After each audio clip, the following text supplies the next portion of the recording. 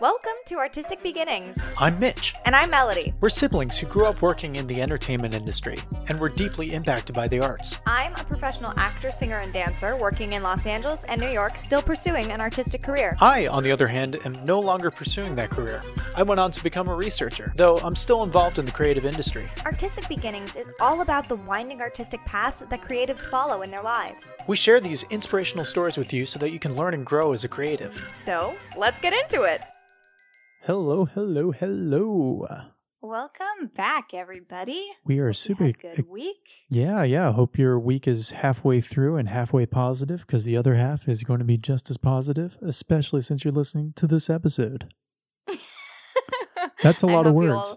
That was a lot of positives. I'm here for it, though. Positivity is great. I hope you all jammed out to September by Earth, Wind, and Fire this past Monday, because, it's the 21st night of September. I hope that doesn't get us copywritten. No, it wasn't nearly good enough. Could you imagine? Oh, screw you. You know who is good enough, though? Oh, yes, who is better than... better than good and better than the most positive thing. Who's amazing and incredible. Our guest this week, Chris Smith. Yeah, he's got a really interesting story, and it's a little different than a lot of the other people that we've spoken to. He has a lot of background outside of the arts, too. Yeah, he works with the Actors Fund currently, and we'll let him get more into that a little bit, but he works a lot with mental health of young performers, which is so super important, and just is an incredibly inspiring human being, in my personal opinion. Yes, in mine as well. And I had only just met him when we spoke to him, a couple weeks back now? But yeah, we had some really interesting conversation with him. And fair warning, we did want to give a warning at the beginning of this episode. We do talk a little bit about death and some of the darker sides of mental health. So if that's kind of a trigger to affect your own mental health, feel free to jump past this episode and listen to another one. Although we definitely, if you're able to handle that, listening to Chris is a really great thing to get your day off right. It is a topic that we talk about a lot in this episode, but things that he has to say about it and the inspiration that he gives is incredible. So, but we did just want to give that trigger warning just in case, and we will not be offended if you skip this episode. But yeah.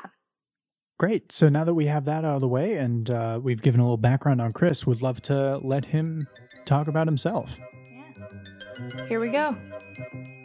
Again, thank you guys for having me on the podcast. My name is Chris Smith, and I'm from beautiful, sunny Sacramento, everybody's favorite vacation spot. Grew up here my whole life and then moved away at age 20, moved to Hawaii to go to college and started working with kids there. Just kind of fell into it, actually. Didn't really know what I wanted to do. I knew that I wanted to help people, but didn't know what that would look like. I had been on Hawaii. I'd been on the island for about, I think, a couple months, and then saw YMCA and was like, oh, let me just kind of go over there and see if I could work with somebody. And kind of what led me on that path was I had somebody, my father wasn't really present in my life, and my best friend's dad really played a huge role in my life. And I felt like I wanted to give back to people. So when I saw the Y, I thought maybe I can do something and like go over there and help. So went to the Y, got hired, and I was the type of person who was just very introverted and was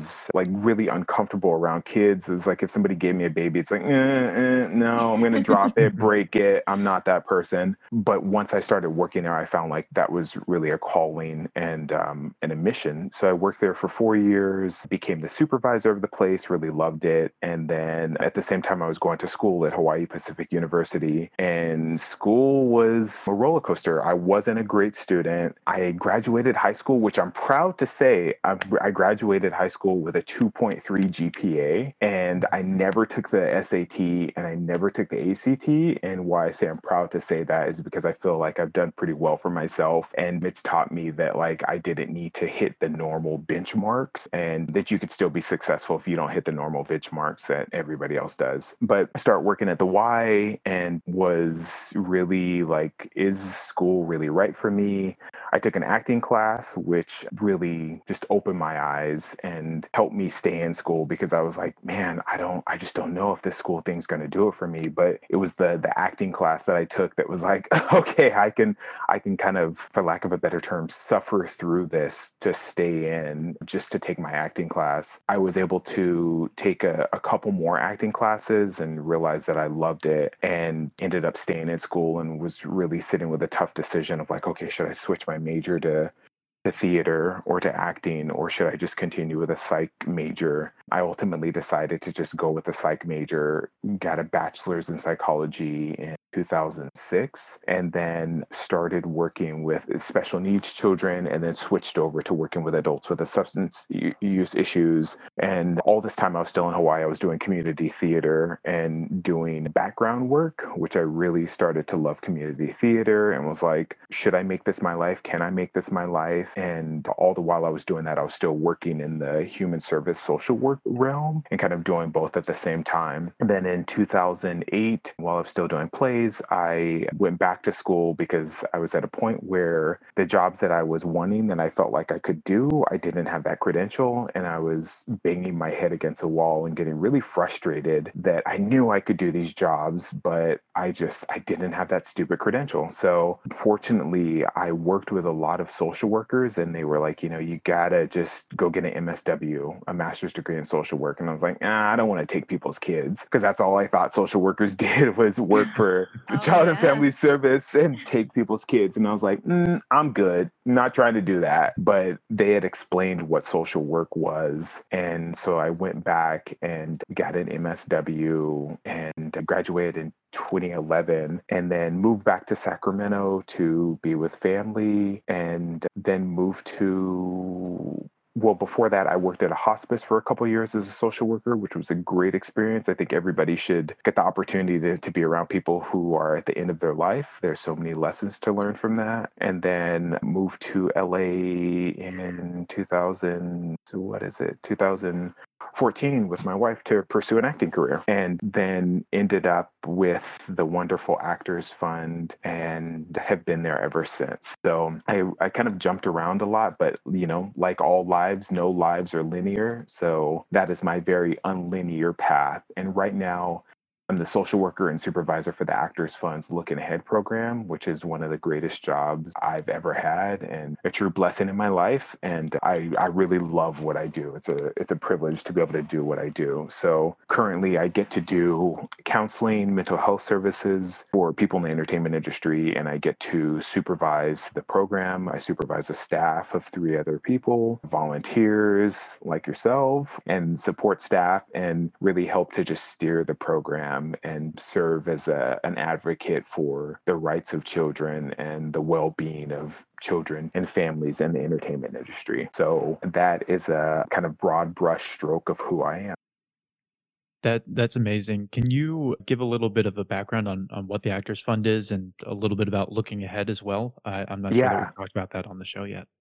Absolutely. So the Actors Fund, it's a tremendous organization. Everybody in the entertainment industry should know about the Actors Fund. So the Actors Fund has been around for over 136 years, and it was started to help actors with burial costs, and to really just be a support to what was a really frowned upon vocation for people. So over 136 years, and we provide support services to people in all walks of entertainment. Although our name says Actors Actors Fund were really for actors, directors, casting directors, costumers, the whole nine, background, below the line people, everything. So we have emergency financial assistance for people in the entertainment industry. We have services for seniors, for people with disabilities, for people with HIV, we have a financial wellness program. We have a career center that helps people who maybe are looking for sideline careers or people who are interested in transitioning out of the industry. We have a health insurance resource to help people in the entertainment navigate our ever-changing healthcare landscape. And we have Looking Ahead. Looking Ahead has been around since 2003, and it was started to really address some of the stories that we hear about, unfortunately, and that we know all too well about child stars and child actors who have had really difficult times. So the Actors Fund, in concert with SAG-AFTRA, SAG at the time, went and created this program to provide support to kids in the entertainment industry. So what Looking Ahead does right now, we have 5 service areas. We have education, we have supportive counseling, we have leadership, we have social activities, and we have community service. The idea is to really help young performers and their families deal with ups and downs of being in the business and have that support and safety net, that network, but then also make successful transitions to adulthood. And what's really important and what we want all the kids to know is that whether you were just in the biggest blockbuster and you are in a poster on Hollywood Boulevard, or you're in a dry spell and you haven't really booked in a while, that we value you as a person and that your worth is not connected to your role or what you're doing or what money you have. It's just all about creating that support network that just values you for you. So it's a really great organization and one that I think all people should be involved in. And I do need to add that the Actors Fund and Looking Ahead, all of our services are completely free. We're a national nonprofit. So if you are a young professional performer, you need to get on board and check out the Looking Ahead program. That's really cool. Yes. Yes. That's all. I mean, yes. You said it all. That's all I have to add. Yes. You know, I feel like, gosh, I think like, you know, everybody needs at least one person. And as an aside, like one thing I learned in social work school was there was a study from the island of Kauai that followed kids for 4 decades of their lives to get a sense of like what made people successful, well-adjusted adults. And one of the biggest takeaways, it was fascinating. One of the biggest takeaways was that the people who were successful after 40 years had at least one adult who was caring and attentive to their emotional needs. And that blew me away. Like, it sounds so simplistic, but unfortunately, not everybody has that. And I really ascribe to the theory that we do need a village. And, I know, Melody, you've spoken very highly about your parents and your parents' support and involvement in your life. And I think that's amazing. And also, the older you get, you need those kind of supplemental supports, whether it's that coach or counselor or whatever it is. Totally, and that's what Looking Ahead. A village. Totally. It really takes a village. And Melody, I remember something, like, if I can kind of veer, like you told me before you moved to New York, you said that your uncle gave you some great advice, which I won't repeat here, but now I want to know what it was. Oh no. You said that he was like, Melody, don't F this up. Oh yeah. And I remember thinking, I love that. I love that so much, because, like, I don't know if your parents said that to you, but it's like to have an adult who cares about you, who loves you, to just tell you in a different way, like, hey, this is serious and take it seriously. And I think that's beautiful. And that's the role that Looking Ahead plays. Like, this isn't just a job. And this kind of like goes to social work. Also, social work is a calling. And I think all of us who are with the Looking Ahead program and the Actors Fund at large are really called to do the work that we do, and just really want to be here to offer people support in times of need or not. Yeah, I find that really interesting. One thing that kind of draws my eye is the fact that you chose to go down this path and you found the Actors Fund and Looking Ahead program. What was the decision like to move in that direction towards the being more in the social work industry, in entertainment for that matter? Like, what kind of drew you to that? Well, I feel like I'm different. I'm different. And I love that I'm different. I think, I don't know, like I just always felt like I couldn't do like a conventional job and I get bored really easily. Can either of you guys relate to that? 100%. Both of us, Okay. very much so. Yes. Perfect. I just like I always dreaded the idea of doing like a traditional job that I felt was boring. And with social work, I felt like it was the perfect major for me. It's like a MacGyver degree. You can literally do anything and you're not stuck in, or you're not limited rather. So you could manage a business, you could do direct service and therapy with people, you can, I don't know, do policy, public policy or politics. So that really fit my personality. And before I moved to LA, I'd never heard of the Actors Fund. I never even thought that there would be an agency that provided support services to people in the entertainment industry. And it really just kind of happened by chance. My wife found the job posting for me. And when I saw it, I was like, this sounds pretty amazing. So let me go ahead and just apply. So I applied and was really fortunate enough to get the job. And by that point, I had realized that working with kids was more fulfilling for me, kids and young people. And the reason for that was for 4 years in Hawaii, I did crisis mobile outreach. So working with people who were in a mental health or a physical, any sort of crisis. So I saw a lot of people who were suicidal. I saw a lot of children who were suicidal. And that really left a profound impact on me, like reading like 13-year-olds like suicide notes or just hearing about the anguish that kids were under. Yeah. And kind of a personal crusade that I have in life is that we as a society teach people, especially young people, how to deal with their emotions. So I felt like I got so much from just being able to provide support to kids. And then when I moved back to Sacramento in 2011, I worked in hospice for 2 years. And again, such a just beautiful job. It was amazing, but challenging. You know, the goal of it was to help people as they are dying. And it was very rewarding, but took an immense toll on me as well. And I wanted to kind of go to the other continuum. So it's something that I don't regret doing hospice, but when the opportunity came to work in a setting with kids and young people that's like more vibrant and, you know, the laughs, like I laugh a lot. I love to laugh. And it's something that is a huge part of the work that we do and that I get to do. So that's kind of how that landed with the Looking Ahead program. Yeah, I think that's really interesting. With your experience with hospice and working through that lens and then moving over, how was the transition like? Was it directly after you did hospice that you went to Looking Ahead and working with kids again? It was, yeah. So finished hospice, and then a few months later, took a few months break to relocate to LA, and then my very next job was Looking Ahead. And really, it was a breath of fresh air. I feel like, you know, there definitely were moments for laughter, and hospice taught me a lot about allowing time to stop. And what I mean is like there were times where, you know, I would sit with somebody who was getting ready to die, or I would sit with a spouse who was talking about what it was like or what it will be like after their partner of 40 some years dies. So it was very heavy. There are certain times in life where we do need to allow time to stop. And what I meant by that was like, you know, if somebody's talking about the regrets that they had, that they wish that they would have done as their life is nearing a close, like it doesn't really matter what my next to do was or this bill that I have to pay or just any of kind of like the ruminations of life that we're all subject to, but that I could give people a gift to just like allow time to stop. But conversely, that did take a huge toll on me. Like every day I had to think about death. All the time actually had to think about death and had to think about my own mortality. And how did you deal with that? That, and also with the crisis work that you did, how did you deal with that? What did you do to take care of yourself in those moments too?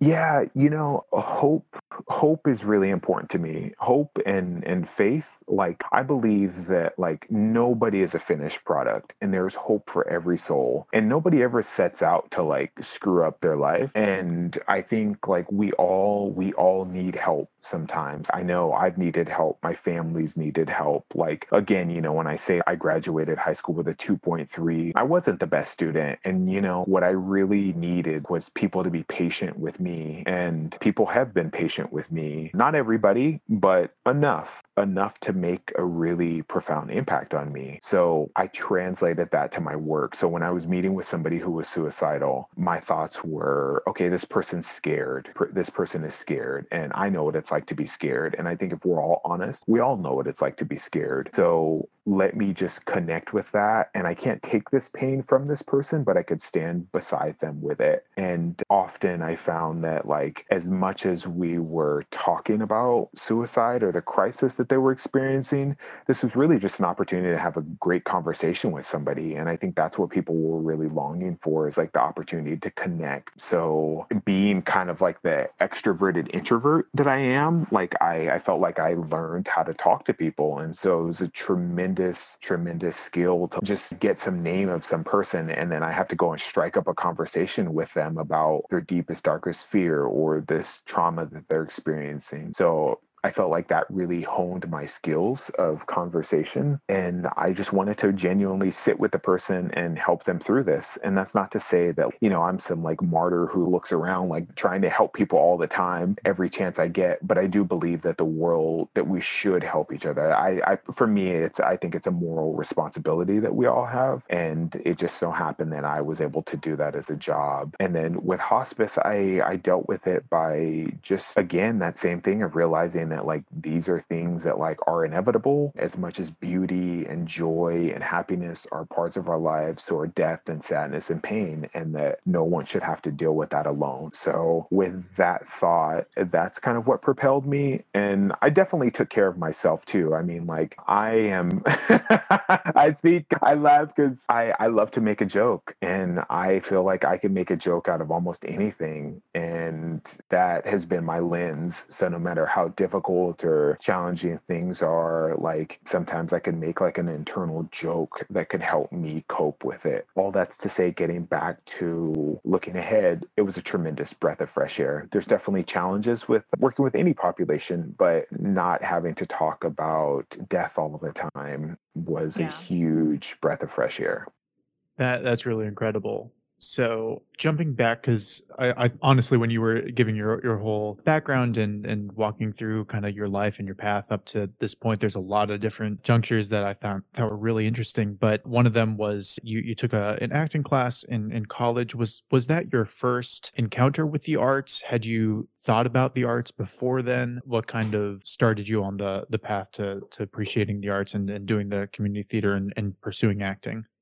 Yeah, I came up with a term of like the closet artist. And I think, unfortunately, I see a lot of boys and men, especially, where arts are kind of, it's a very narrowed path. And, for me, like I love sports. I still love sports to this day. I love to play sports. I have watched a lot of sports in my life. And just growing up, it was very typical that like, okay, at recess, what do all the boys do? They pick up a baseball or whatever, and kickball. And I was doing that and I loved that. So I was definitely into sports. But I think the first play I saw was Phantom or Les Mis. I was like 19 and I took this girlfriend at the time to go see it. And I was like, wow, I don't like musicals, but that was pretty amazing. And to be able to sing and dance and act, wow, that's something special. But really didn't think anything of it. Like always was enamored by movies and enamored by stories, but didn't really think that was something I can do. But once I took that acting class, like, oh my gosh, that feeling of getting up on stage, it is intoxicating. Yeah. Yeah, I remember very clearly getting up on stage and just being like, wow, this is what I want to do with my life. And it was just such a powerful thing. And so after I did that class, there was auditions in Honolulu, this community theater, for Raisin in the Sun. And I had read Raisin before and was like, oh, should I audition? This is actually a play. Like, can I learn the lines?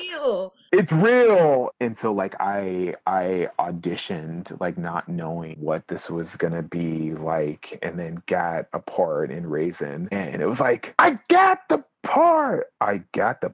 Oh shoot, I got the part. And it was like this genesis of like, wow, now I got to produce, and can I produce, and all those thoughts that I think any artist deals with. But I did it. It was a small part, but it's still, there's no small parts to shows. And I did it and I loved it. And it's funny, like, I think it's just that whole artist trajectory of, I know every time before I would go on stage, I was like, wait, why am I doing this again? Why did I sign up to do this? But did that play, and then that led to another. I did Jitney by August Wilson as well at the same theater, and then start to do like a few other things. And as you guys know, like one thing kind of leads to another, that kind of leads to another. And going back to the term like the closet artist is like, being a person who was always moved by like emotion in the world. I mean, beauty, I'm taken by beauty in life, and art is intertwined with that. So that was kind of my foray into art. So art plays a presence in all I do.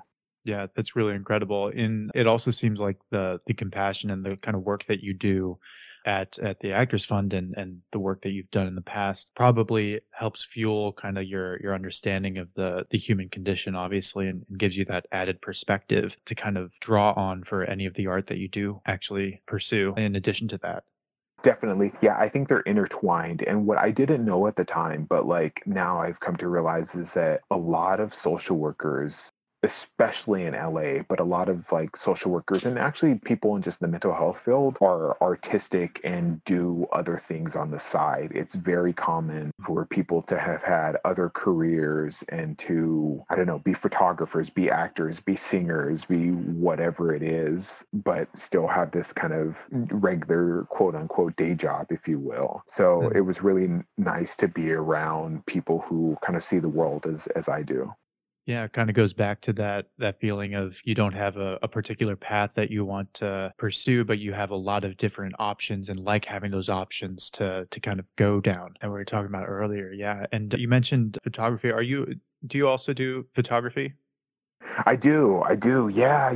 Whenever kind of I can, like I started taking pictures when I was like 18 and just have continued to do it. And I think what the through line is I love beauty, like it might sound really cheesy, but like I've always been a person who's like been really moved by song lyrics or been moved by landscapes or whatever. So like being a photographer has just been an extension of that, of like, I don't know, seeing some cool sunrise, take a picture of it or something. So I think it all stems from that, just that appreciation of the beauty that's around this world. I love the impact that I just love the impact that art has on people. It wasn't something that I realized until later, but like I'm looking right now at a couple pictures that I have, like a picture of me standing on top of this mountain in Maui from a few years back, and it just evokes so much emotion and so many good feelings. And with photography, I love being able to take a picture and then show someone themselves and them say like, wow, you captured my smile. Or I was doing quite a few headshots, and it's funny. I think like mental health and like photography, they so go hand in hand, because a lot of times people will say like, I don't take good pictures, or I'm ugly in photos, or whatever people say. But then it's a nice gift when you can like, hey, I took this picture of you and like, this is how I see you. And to actually have the person say like, wow, I like the way I look. It's a nice win. Before we get into our final questions, I want to talk about the book you're writing. Yeah. Because that's awesome. When did that come about? When did you kind of start that journey? I started that journey in January 2019 and what came from that is like doing So like I do therapy with kids and families, and I felt like I heard a lot of themes. And as we know, life can be hard. And especially when you're a young person and in your early 20s and like trying to figure out, do I go this way or do I go that way? As an aside, I was reflecting and writing a couple of days ago about how when I was 20, so I moved to Hawaii with my best friend, and he ended up moving back to Sacramento. And I had a decision, like, do I stay in Hawaii or do I move back to Sacramento? And that was the most difficult decision of my life at the time. And I remember like, it felt like the weight of the world was on my shoulders, and I was trying to play forward, like, what would this look like? What would this mean? What would it mean for me if I move back, and blah, blah, blah, blah, blah. And looking back now, it's like, wow, that was 20 years ago. And realistically, like, there was no right decision. I just tried to make the best decision that I could. But the book came from wanting to give young people and teens like guidance and just hope, again, going back to that village analogy, just trying to be a support that says, you know what, it's okay, you're okay. And the whole point of the book is to help young people, and I'm thinking like 12 to 30, be able to cope with their emotions and just deal with life. Because unfortunately, again, I don't think we really talk about how to cope with emotions. So that is the whole point of the book. So I've been working on it for the past year. I'm officially technically done. I'm just going back and like cleaning it up. I think like kind of the challenge with any artist too is like, it's hard to get to a point of being like, is it good enough? And am I really done with it? So that's where I am now. But it's been a project that I've been working on for a year, and I really enjoy it. Yeah, I just hope it can touch a few lives. I will be the first one purchasing that book. Oh, Melody, you're sweet. Seriously, I mean, I think it's very true. I remember like there have been a couple of Looking Ahead program activities where we really dove into mental health, and that was like the first time that I had ever learned about that or had ever seen, oh, this is what a healthy coping mechanism is. Got it. Like, because it's so taboo to talk about. I feel like it's getting better now, but especially like with social media, there's so much happening, especially for young kids, and it's overwhelming. And I think the fact that people don't talk about it, it's bad. And I think having, somewhat of a guidebook, it would be extremely helpful. I wish I had one. I still want it, like, obviously. I don't think I'm like done and perfect and like, oh, I'm the best at all of this. No, totally. On that, I'm curious, like, what advice do you think would have been helpful for you guys at 16?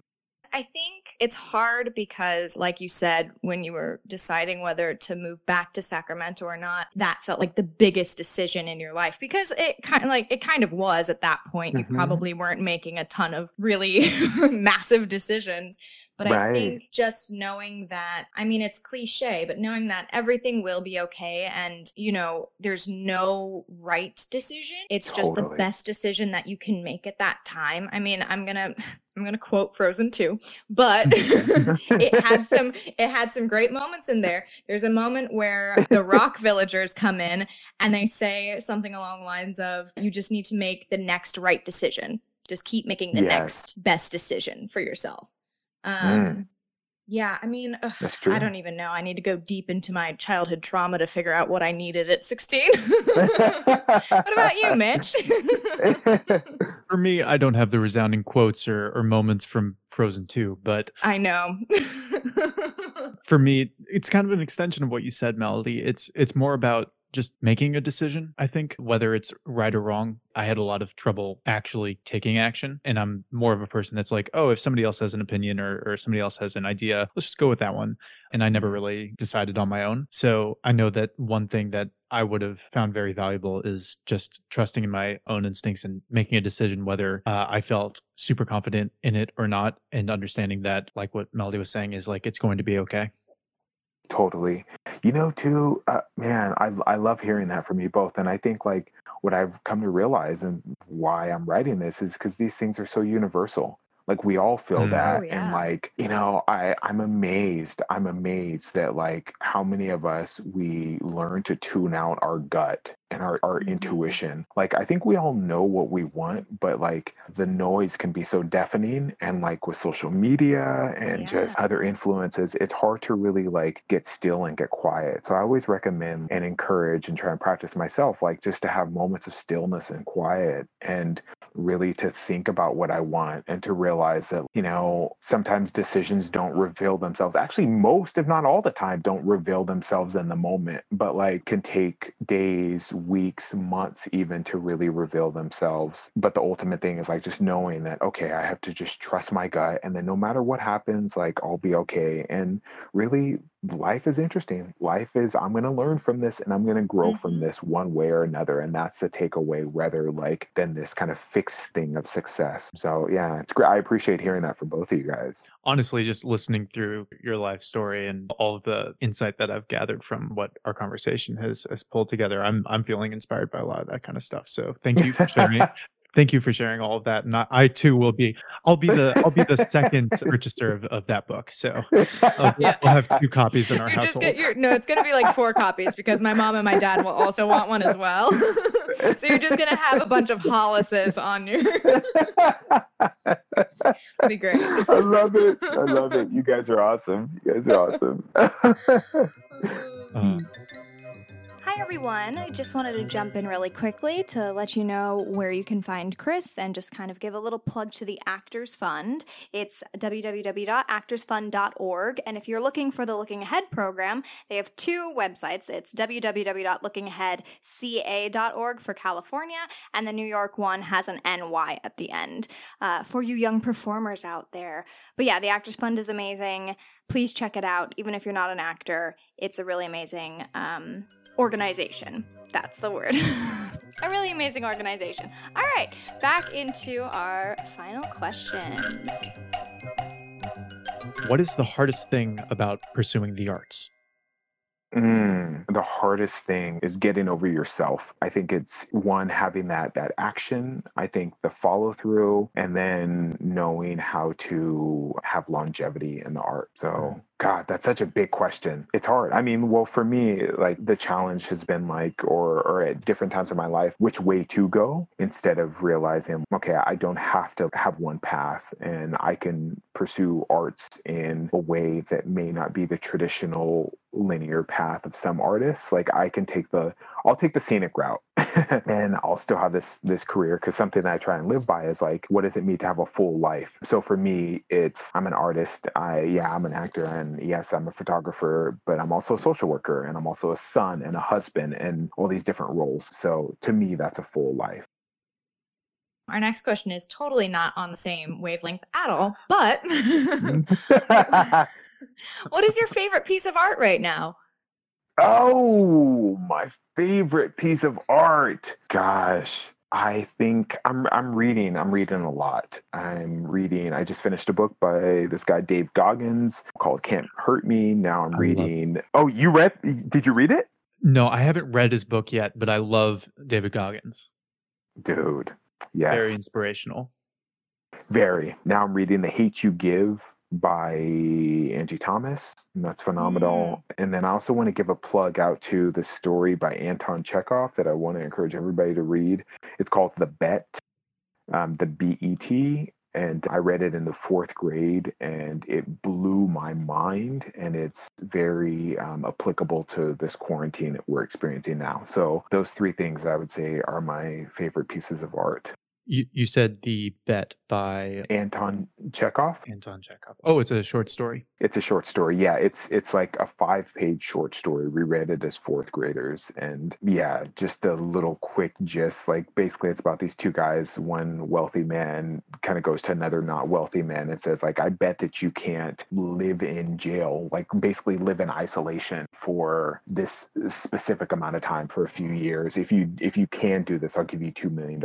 And so it breaks down what the 2 men learned from this experience. So it really, really spoke to me. And I read it again last week for the first time since I was, 9 or 8. And again, it spoke to me in new and different ways. I think really hits the nail on the head with this quarantine. So I'd encourage everybody to check it out. So to, again, throw you another curveball. This one is very different from Melody's question. What keeps you up at night? What keeps me up at night? I would say it's tough because this doesn't really keep me up at night, but this is the closest. This is the closest because I feel like I've made peace with it. But like, will I accomplish all the things that I set out for? And all these big grand ideas I have for life and the world, like I really do want to make the world a better place, and I do feel I am. I've long reconciled that like it doesn't need to be this massive like policy change or whatever, but it can really be just providing support or laughter to one person that is changing the world. But there's still a part of me that wants to change the world in different ways on a grander scale. So sometimes it's like, can I do it all? But I feel that it's a great challenge, and it's an exciting challenge, and it gives my life a purpose and a meaning. Can I do it all? That's the thing that keeps me up at night. Great question. You know, if I could just tell a quick story. When I was 23, I came back one summer and I hadn't graduated college. I was just kind of still going to school, working, you know, at the Y in Hawaii. And my high school published this book about, you know, where everybody's doing and what they're doing. And I just remember feeling like this huge sense of dread. And I felt like the biggest loser because it's like so-and-so's at UC Santa Cruz, so-and-so's at Stanford, so-and-so's doing this. And I just remember really sitting there like, damn, what am I doing? And I look back and like now I'm able to, when I see other people have success, I just kind of just say, that's not your blessing. And I just move on. Good for them. That's not your blessing, Chris. And I move on. And that helps me just like, okay, you know what? I'm on my own path and good for them. But that's what it is. All right. Well, let's jump into our last question. What one piece of advice would you give someone who wants to pursue the arts? I would say definitely pursue the arts. 1, do it. 2, look at how to have a full life and really get an idea. Define for yourself what success is. Define for yourself what success is and realize that what you may think may be your biggest contribution to the world may not be. So what I mean by that is like if the goal is to like, I don't know, for acting, if the goal is to like be a series regular or something, or to, I don't know, have a feature, be an A-list celebrity or star, then maybe that's still not the biggest contribution that you have to the world. Like maybe it's going to be like, I don't know, supporting some senior citizens or like supporting some kids or being a parent or a good partner or whatever. So pursue the arts, but don't limit yourself while you're doing it. Hey, thanks for listening. For more information about the podcast, visit our website, www.artisticpodcast.com. If you liked the episode, do us a favor and share it with a friend. It's the best way to help people find our podcast and will help support the show. For updates on new episodes and content, you can follow us at The Artistic Pod on Instagram and Facebook. Thanks again for listening, and we'll catch you next week. See ya!